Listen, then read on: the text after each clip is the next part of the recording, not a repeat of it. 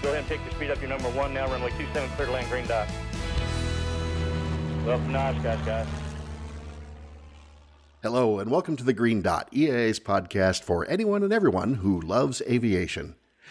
I'm one of your hosts on the Dot. I'm Hal Bryan, EAA's senior editor for print and digital content and publications. Joined today by, it's another reunion of what I affectionately think of as the original Green Dorks, the three of us. One of you dive in, introduce yourself, since nobody's in the same room. We're all broadcasting from an undisclosed location here in Wisconsin. I usually am next, sitting just off your left. I'm Chris Henry, the one of the other hosts, the EAA Aviation Museum Programs Coordinator. And across the table, Tom Charpentier, Government Relations Director at EAA. A big virtual table, I might add. I just so you know, I've got R2-D2 sitting next to me on the desk where Chris should be, and BB-8 is over where Tom should be. So you guys have good stand-ins. Good. I'm glad to be represented accordingly. All right, so we've done movies and TV shows a few times, and somebody had the cool idea that we have to sort of raise our collective IQs just a tad and talk about books. Huh. I guess before we get into, we all have some personal favorites and we've shared some lists back and forth. But before we get into that, we've got to start with the absolute shameless self-promotion. And that is that we've had a couple of books that have been done in-house at EA. The first one was... it was about 3 or 4 years ago. That was the Best of AirVenture Photography. And that's sort of a coffee table book full of cool pictures from AirVenture, as you might imagine. I worked on that one quite a bit. And it is frequently, let's see if I remember the category just right, it is frequently the number one bestseller on Amazon in the modern aviation photography something category. So it is occasionally the only book in that category, but that's neither here nor there. But anyway, it's one of those things you can still get it from us if you go to EAA.org and follow the links to shop. Although I have seen it, and I guess we could be proud of this. I've seen it marked down pretty cheap on Amazon too. So, the year that came out, I still view it as if you want to get something to bring home to people who maybe have never been here or have Oshkosh, on their bucket list, to me, that's like the souvenir to get, because it's the perfect teaser of, my God, look at some of the stuff you're going to see if you come here. And a lot of it, has been here and very few other places. I don't mean that to toot our own horn, but I am going to toot away, because there's a really cool amount of aircraft that gather into one spot that a lot of times you won't see, in one place, let alone if you have to travel all across the country and other places as well. Yeah, that was a project that, my boss, our VP of Publications and Marketing and Membership, Jim Busha, is also editor-in-chief of Sport Aviation Magazine. He and I worked on that together, and we worked pretty hard. In fact, we had kind of a category in our heads of sort of those only in Oshkosh moments that sort of translated some of the Oshkosh firsts that you find in the book. But we started, our first cut at, a collection of pictures, it was somewhere around 2,000 photos. And then we winnowed that down to 250. I wrote a narrative tour of the grounds, and then sat down and we wrote 250 photo captions, which we always joke about that, a little behind the scenes trivia. The first 244 were done just one after another in one sitting. And then we were kind of, working a little bit late, and I was sitting in Jim's office about 8 p.m. And then Jack Pelton walked in, and he helped us with the last 6, which took another, I think, 3 hours. It's just because we get each other so distracted, and when you're that loopy on a project like that, the bad ideas get really funny. I can't imagine what some of those bad ideas were. Maybe we best not talk about them.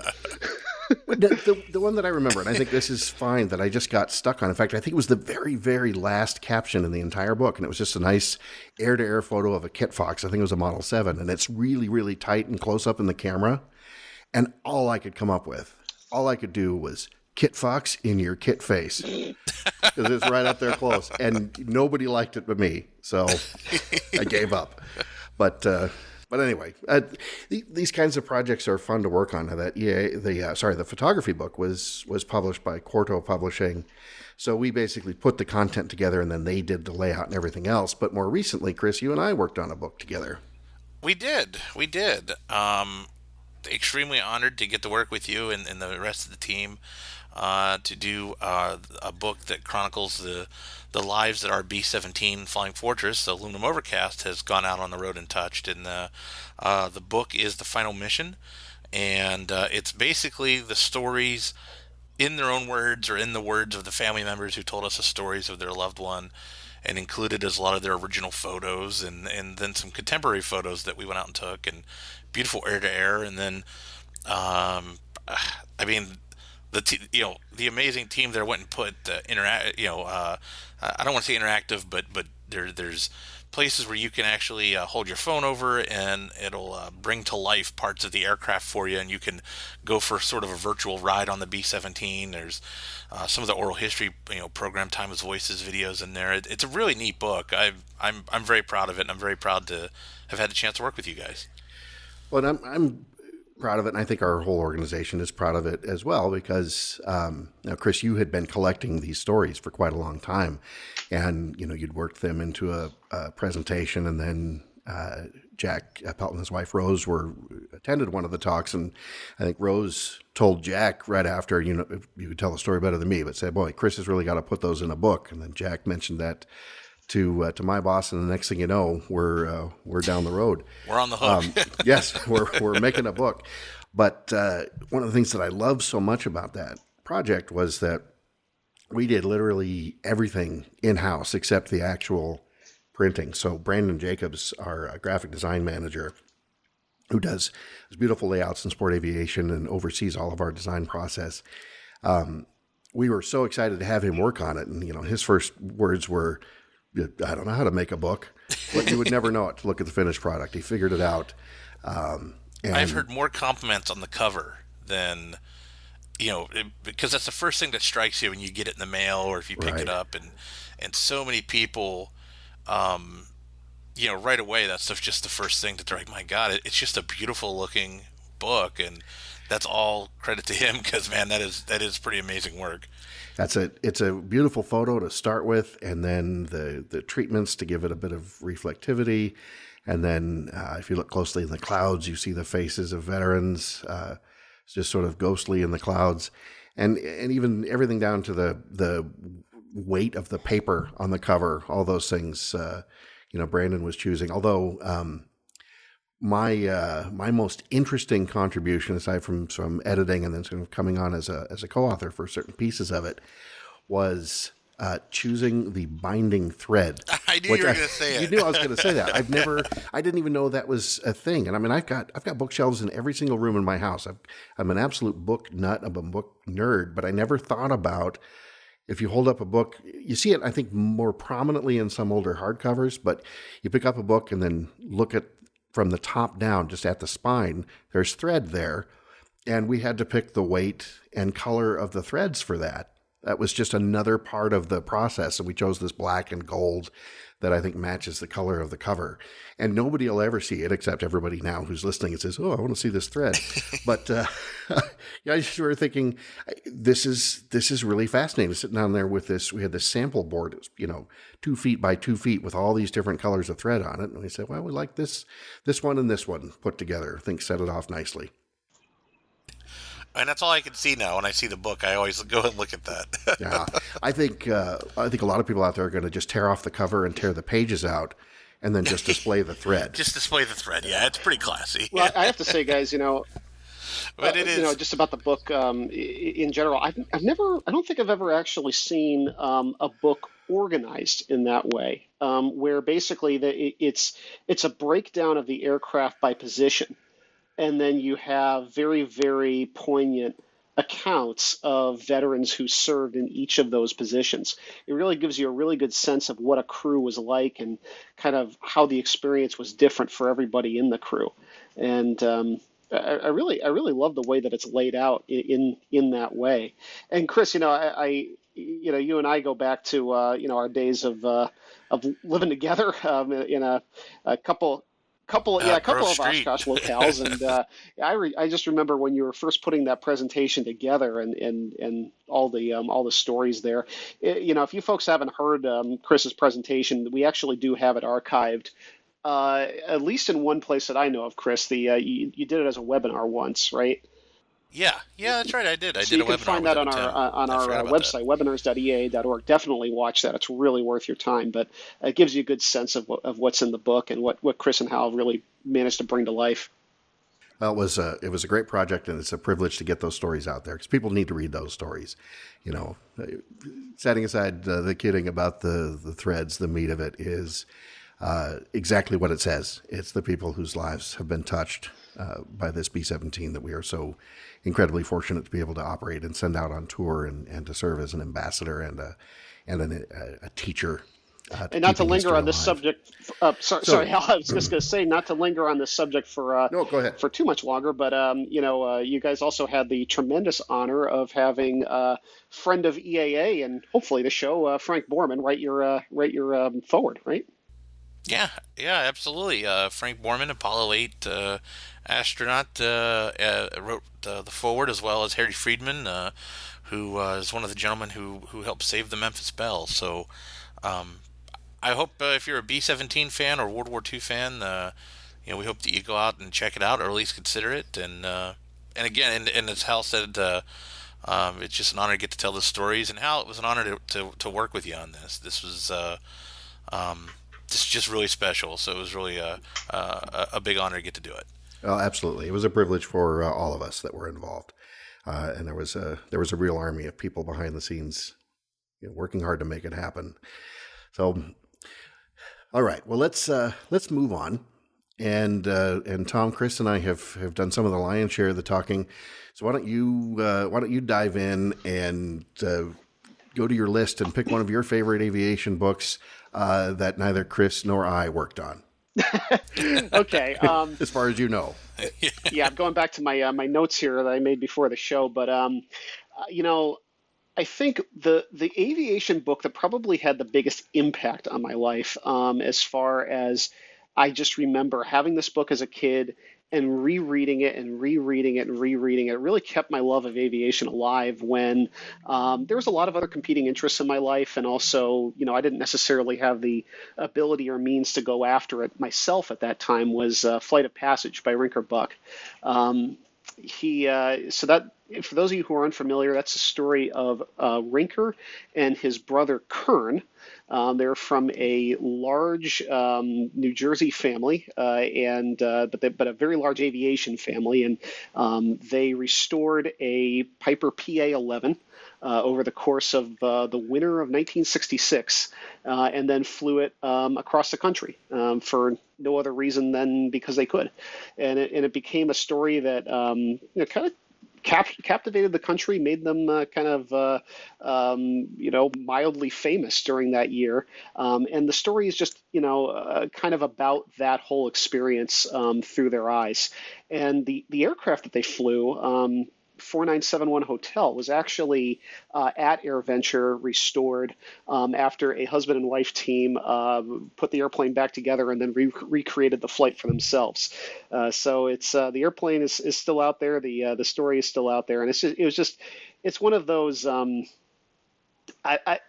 Just the way that the story is told and kind of the immersiveness of, at least in my mind, that whole experience was really inspiring to me as a kid.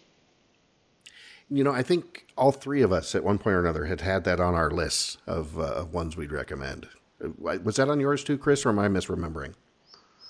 Absolutely, that is just a neat story. Yeah, it's still out there flying around, and yeah, just the story of the restoration on it. The idea of sitting in an old barn with a kerosene stove, working away at it in the wee hours of the night, getting ready for summer. I think that's something that on our various projects we've had, we can all kind of relate to, and you can easily picture that. And that's just kind of the general flavor of that book. That's really, really special. Yeah, it's pretty cool. Yeah. Well, Chris, how about you? A book that you didn't write, but that you actually like. Well, that's easy because there's only one that I ever was part of writing. So, So all of the others. all of the other books, yeah. One of my favorites that is special to me is 30 Seconds Over Tokyo. Yeah. Written by Ted Lawson. I have a first edition copy of it that my grandparents got me. I must have been in junior high because when I started into becoming really an airplane nerd as a kid, my family weren't airplane people, so they, a lot of them didn't really they knew I was nuts about airplanes, but didn't know how to engage with me about it. But my grandfather loved old war movies, so he knew 30 Seconds Over Tokyo. We'd watched that movie, so then he bought me the book.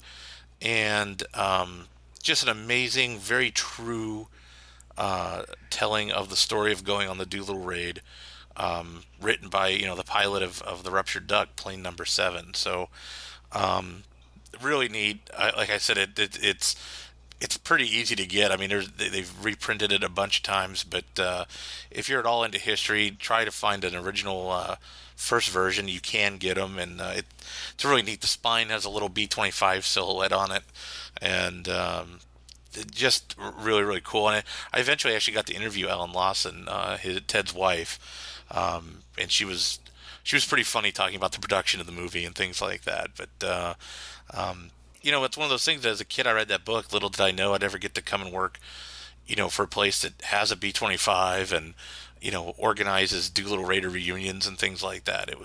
It's been really quite an adventure, and a lot of it started from just reading that book as a kid. It's amazing what an impact, the right book at the right time can have, and how fun and enjoyable it is, or interesting, or, whatever emotions you get from it, how powerful it can be to go back to those books time and time again. I was looking at my list, and there's some that I have just read, over and over and over. The one I have to start to give a quick shout out to, and I wanted to stay away from sort of reference books, but I have to make a quick exception. And that is, I've got to call out, there's a guy named Barry Schiff. He usually, he does a lot of writing these days for AOPA, and has over the years. He's one of these guys who's got log time in more than 300 different types and stuff. And every time I bump into him at an aviation event, and he sits there and patiently listens to me tell him the story again about how much this one book of his meant to me. But he did a book, came out in 1971. I was 3 years old. My parents bought it brand new and gave it to me back then when I was just starting to learn to read. So first it was more the pictures and everything else. And it's just called Flying, a Golden Science Guide. And this is the one possession in my life now. This is almost 49 years later that I have had continuously. It's a little, and to this day, even though the book was aimed, it was aimed at people older than 3, that's for sure, but it was definitely aimed at youth. I can still learn from this book to this very day. It became a good luck charm for me. It rode in my jacket pocket on every check ride I've ever taken. And I still absolutely cherish it. And they're not that hard to find. In fact, sometimes if you go to Barry Schiff's website, he still has, a few boxes of first editions, and he'll sign one. I ended up getting a second one and had him sign the cover so I can display it. But my first one is that's my baby. So definitely check that one out. Now that I have my exception out of the way, switching gears a little bit, looking at my notes, one that it's not so much the book that surprises people, but I think the author sometimes surprises people. There's a celebrated children's author, primarily children's author, named Roald Dahl. I mean, did things like Matilda, Charlie and the Chocolate Factory, The Big Friendly Giant, all of these things that are, beloved by kids, and movies and things that have been made from them are well known and well loved. But prior to all that, he was an RAF fighter pilot. And he did a couple of memoirs from that time. One was Going Solo, the other was Over to You. And Going Solo is one of my absolute all-time favorites. Starts with him learning to fly in the Tiger Moth, which you two guys know is near and dear to me. And then transitioning into I believe first the Gloucester Gladiators, goes on to Hurricanes later, all that kind of stuff. And you imagine somebody with that much talent in creating works of fiction, taking that mind and pointing it at these amazing, sometimes scary, sometimes gratifying experiences in learning to be a wartime fighter pilot, and it is fantastic stuff. That sounds like you in a book there, Hal. Well, I was born a little bit too late, but that's like your spirit animal book. Yeah, I think it is my spirit animal book. Yeah, it's funny how you find out that particular people who you know from other aspects of life wind up being pilots and veterans, particularly of that generation. Another book I had on my list was Wild Blue by Stephen Ambrose, which was and that was a book about George McGovern, who of course was the senator and presidential candidate. But one thing that hardly ever came up in any stories about his life later on was that he was a B-24 commander during World War II. So Ambrose, of course, the writer of Band of Brothers, among many other historical books, did a really good job talking about the service history of this crew. And what I think I liked about it was that the subject that he picked was. It kind of could have been anybody, but it was a good illustration of somebody who was known in other areas, certainly after the war, particularly in politics, was sometimes a fairly controversial politician, but that none of that obviously is wrapped up in the book. It's just this is the story of him and his crew and what they did in World War II. None of that other stuff mattered. One thing I found that was really interesting about the book was just how much physical training went into becoming a pilot and how grateful they were for that. Chris, I don't know in any of the stories you talked about with vets how much that came up, but McGovern talked about how they were so grateful to this really really hard sergeant training who put them through all of this physical. When when the aircraft got into trouble, they relied on that to kind of muscle the aircraft around. I know there have been a few that talked about the physical training. I'm not sure they ever said they were grateful for it at the time, but they would say just how demanding it was to keep a B-17 or a B-24 in tight formation for hours on end, and that when they would come back and land, they were just completely emotionally and physically exhausted, and and you're talking about these guys were kids basically. I mean, they were like college age, think about you're in pretty good shape at that point in your life, so to go through something that's just completely zapping you of your energy is pretty significant. So yeah, you'd have to be in pretty peak condition. So let me ask you guys this, and it's a loaded question because I've got at least two in this category on my list. But any guilty pleasures on either of your lists? Boy, in movies, right away I can name a few. Boy, say, you know one of them. So don't start pretending you have good taste all of a sudden, Chris Henry. Oh boy, I'm going to pass to Tom first. Let me think on that. That's a good question. Man, I don't really know. I mean, I got. Certainly, as far as like long narrative books, I don't know that I would say I had a guilty pleasure. I mean, I guess you could call some of the Star Wars Expanded Universe books about like X-wing pilots as kind of a kind of aviation related and kind of a guilty pleasure. Those were kind of fun growing up reading those, but maybe some of the more like coffee table books. Like there's if either of you guys have The World's Worst Aircraft. Oh yes, yes. In fact, I went through a phase where people, or I think I got 6 copies of that in one year. And it would start the same way. Oh my gosh, I saw this book and I couldn't believe it. I thought of you immediately. Here you go. Oh, cool. Thank you. I'll put it on the shelf with the other 5. But that's funny. That's one of those books. So I read through it and I love it from the sense that I'm always digging for the next sort of weird, obscure, unusual airplane I've never come across. But then every 10, 15 pages or so, I get really mad at one that's included. That's not a bad airplane. What's wrong with you? Exactly. But, so I get all huffy about it. But anyway, well, I'll fall on the sword here and tell you quickly about one or two of my guilty pleasures. And I don't mean that as an insulting sort of way. I just mean these are not necessarily high literature. These are sort of for me, these are the book equivalent of a good popcorn movie. It's not going to change your life in any way, but just terrifically fun stories. So the first one that I have to get out there, and I think I mentioned this on a blog post I did not too long ago, but it's called Gray Eagles by a guy named Dwayne Unkiefer, and I keep I've got a nice first edition hardcover on the shelf, but I'd love for it to come out as an ebook and be able to have that convenience of rereading it again. But the general premise is you've got an ex-Luftwaffe fighter pilot in the mid-70s, maybe as late as about 1980 or so. He's moved to the U.S. after World War II. He's in Arizona, and he's made his fortune doing one thing or another. He's very successful. But he misses his days of flying with his Staffel back in World War II.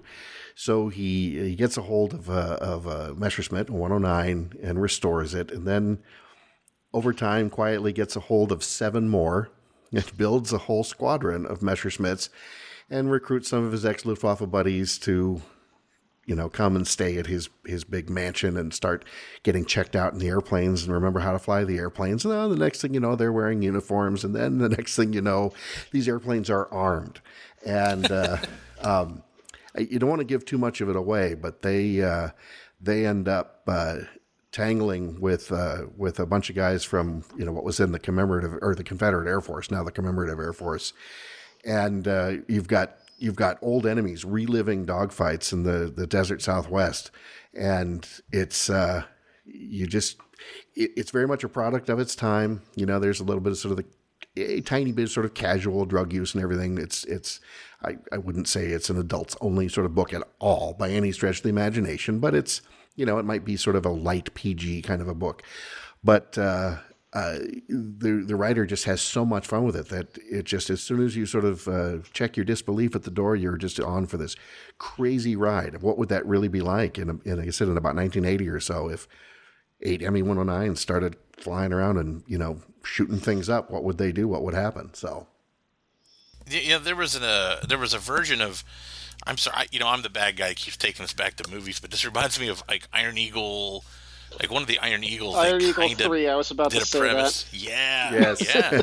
And Hal, you actually gave me a copy of this book. I've got to finish reading it, but you did give me a copy of this. Oh, that's right. I gave you a copy of Iron Eagles. Yeah. It's a cool book. You need to dive into that. But yeah, I think it's a good, at least a spiritual cousin to Iron Eagle 3. Yeah. In many ways. So anyway. I have a guilty pleasure book.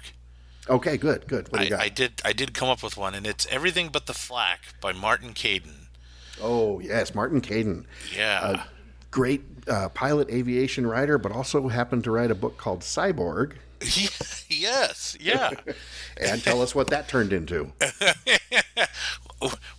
I know the book. What did it turn into? Oh, it turned into a TV show. You're going to hit yourself in the head with this one. It turned into a TV show called The $6 Million Man. Oh my God, I didn't realize that was the premise for that. Same Martin Caidin. That's insane. I never knew that. Well, so Martin Caidin wrote Everything But the Flak.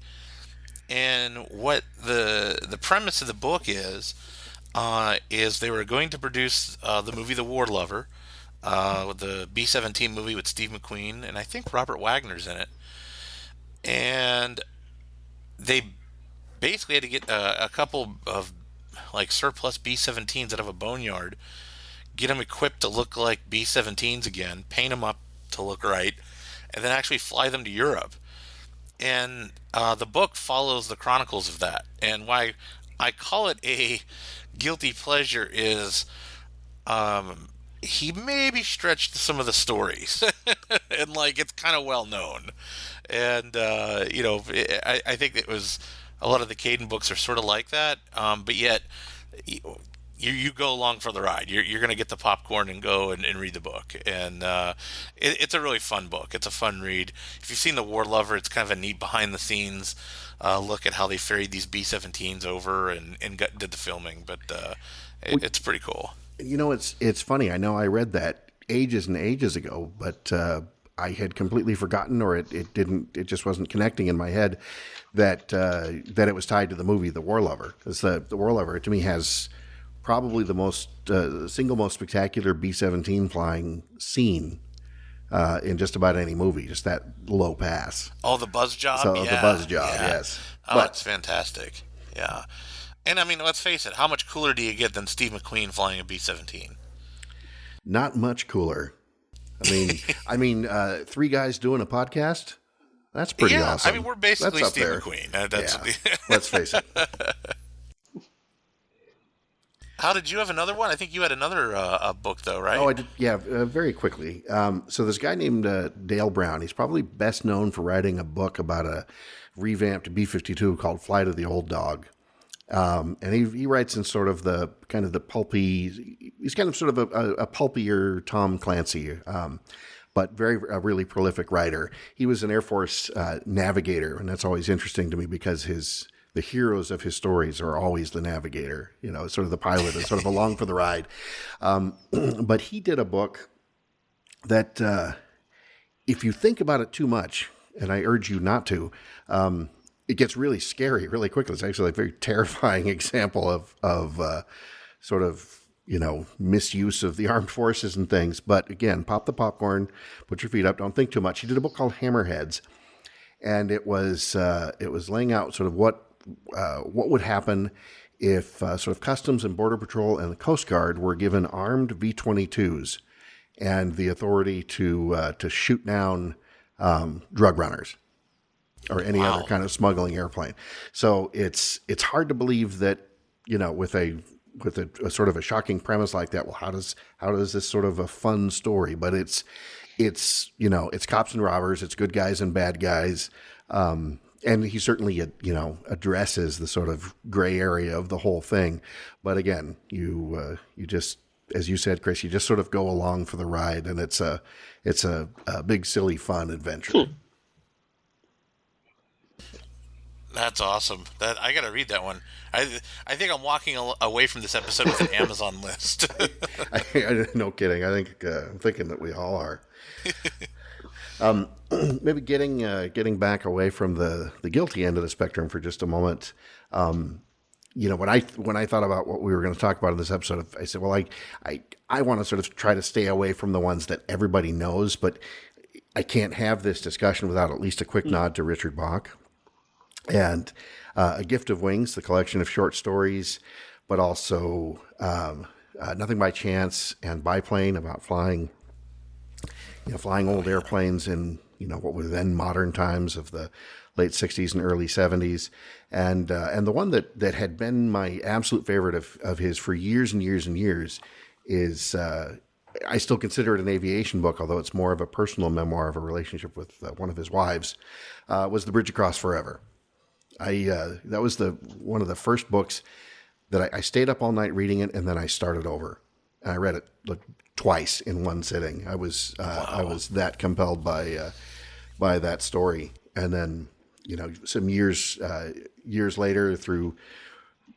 Well, nothing happens by chance, right? Nothing by chance, but through some happenstance and certain coincidences and things, I've gotten to be good friends with a couple of Richard's sons and some other members of the family, and I've got a very, very different and a richer insight to some of these stories. But that book, boy, meant and means the absolute world to me, as do so many of his other stories.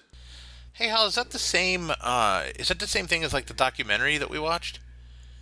The Nothing by Chance documentary? Yeah. So that was basically, he wrote the book Nothing by Chance, which was about modern day barnstorming. So again, sort of late 60s into the early 70s. Could you just get in a biplane and, grab your sleeping bag and That's basically it. And then just fly through little towns in the Midwest, land in a farmer's field, and hang out a sign that says rides for $3, sell rides, and get enough to feed yourself and buy gas to go on to the next town. And, back in the 20s, this was how the world was introduced to aviation, but this was 40, 50 years later. And what was amazing was how sort of routine it got. He got to be really good at it, and just became, yes, I've proven that this can easily be done.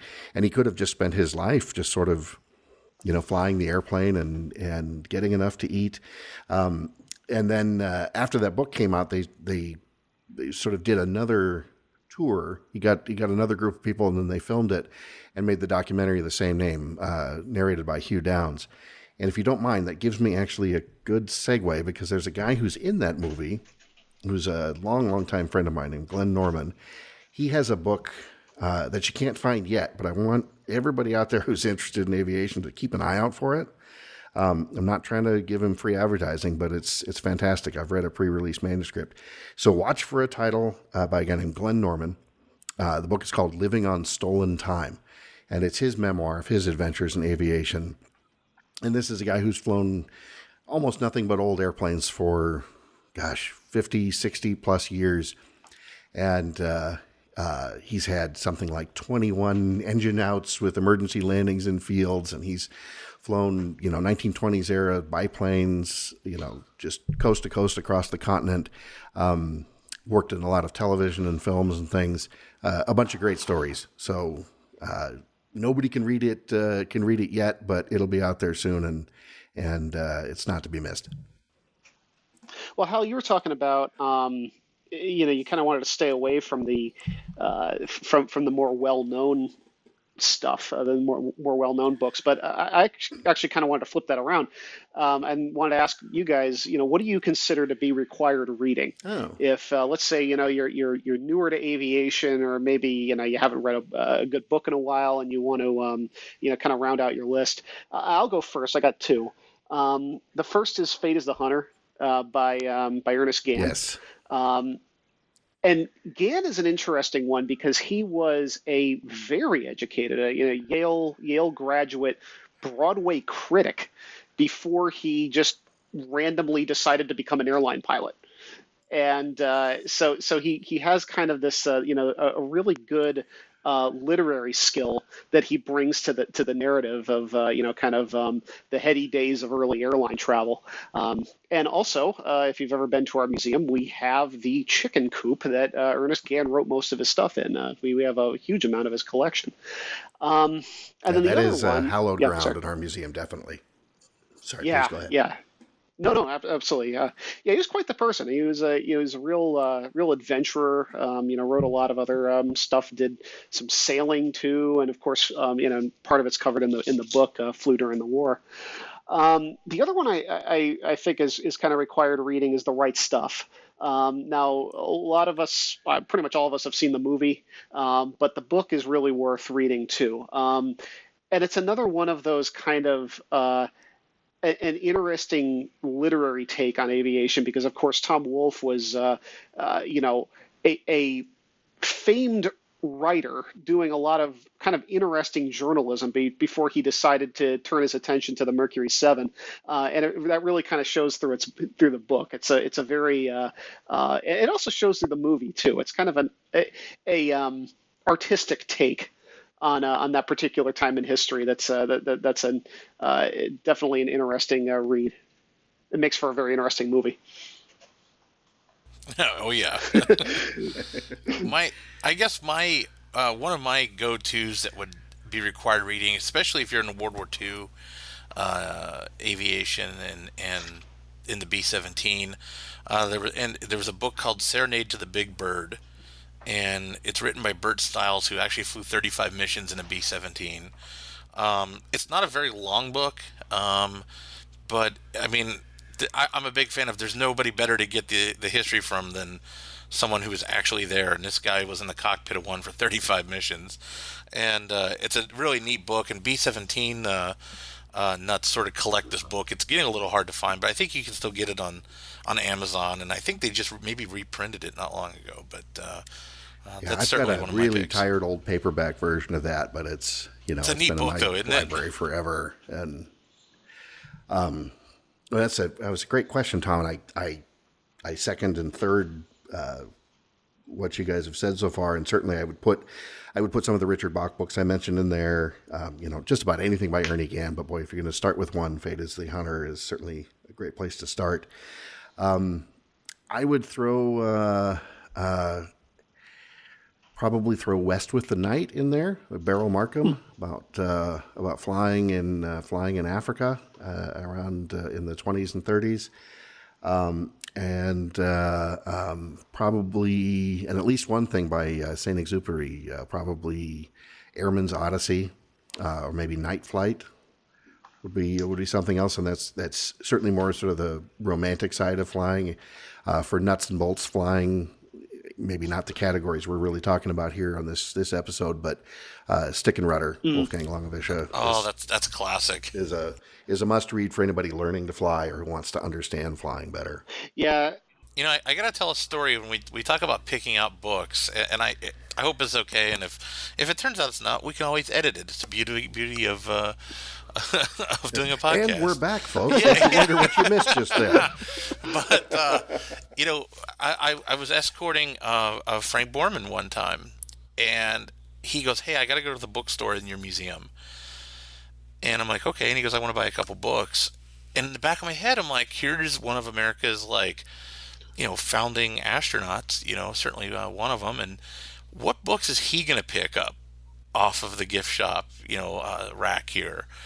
And the two that he walked away with were Jimmy Doolittle's autobiography and Forever Flying from Bob Hoover. And I remember I asked him, I said, "Boy, those are two good picks there." And he held Doolittle's up, and he just said, he was always my hero. And he held Hoover's up, and he just said, "Hands down, the best pilot ever, period." And I just thought that was so cool to hear from, someone like that it was kind of neat, kind of interesting to observe which books he was going to pick up.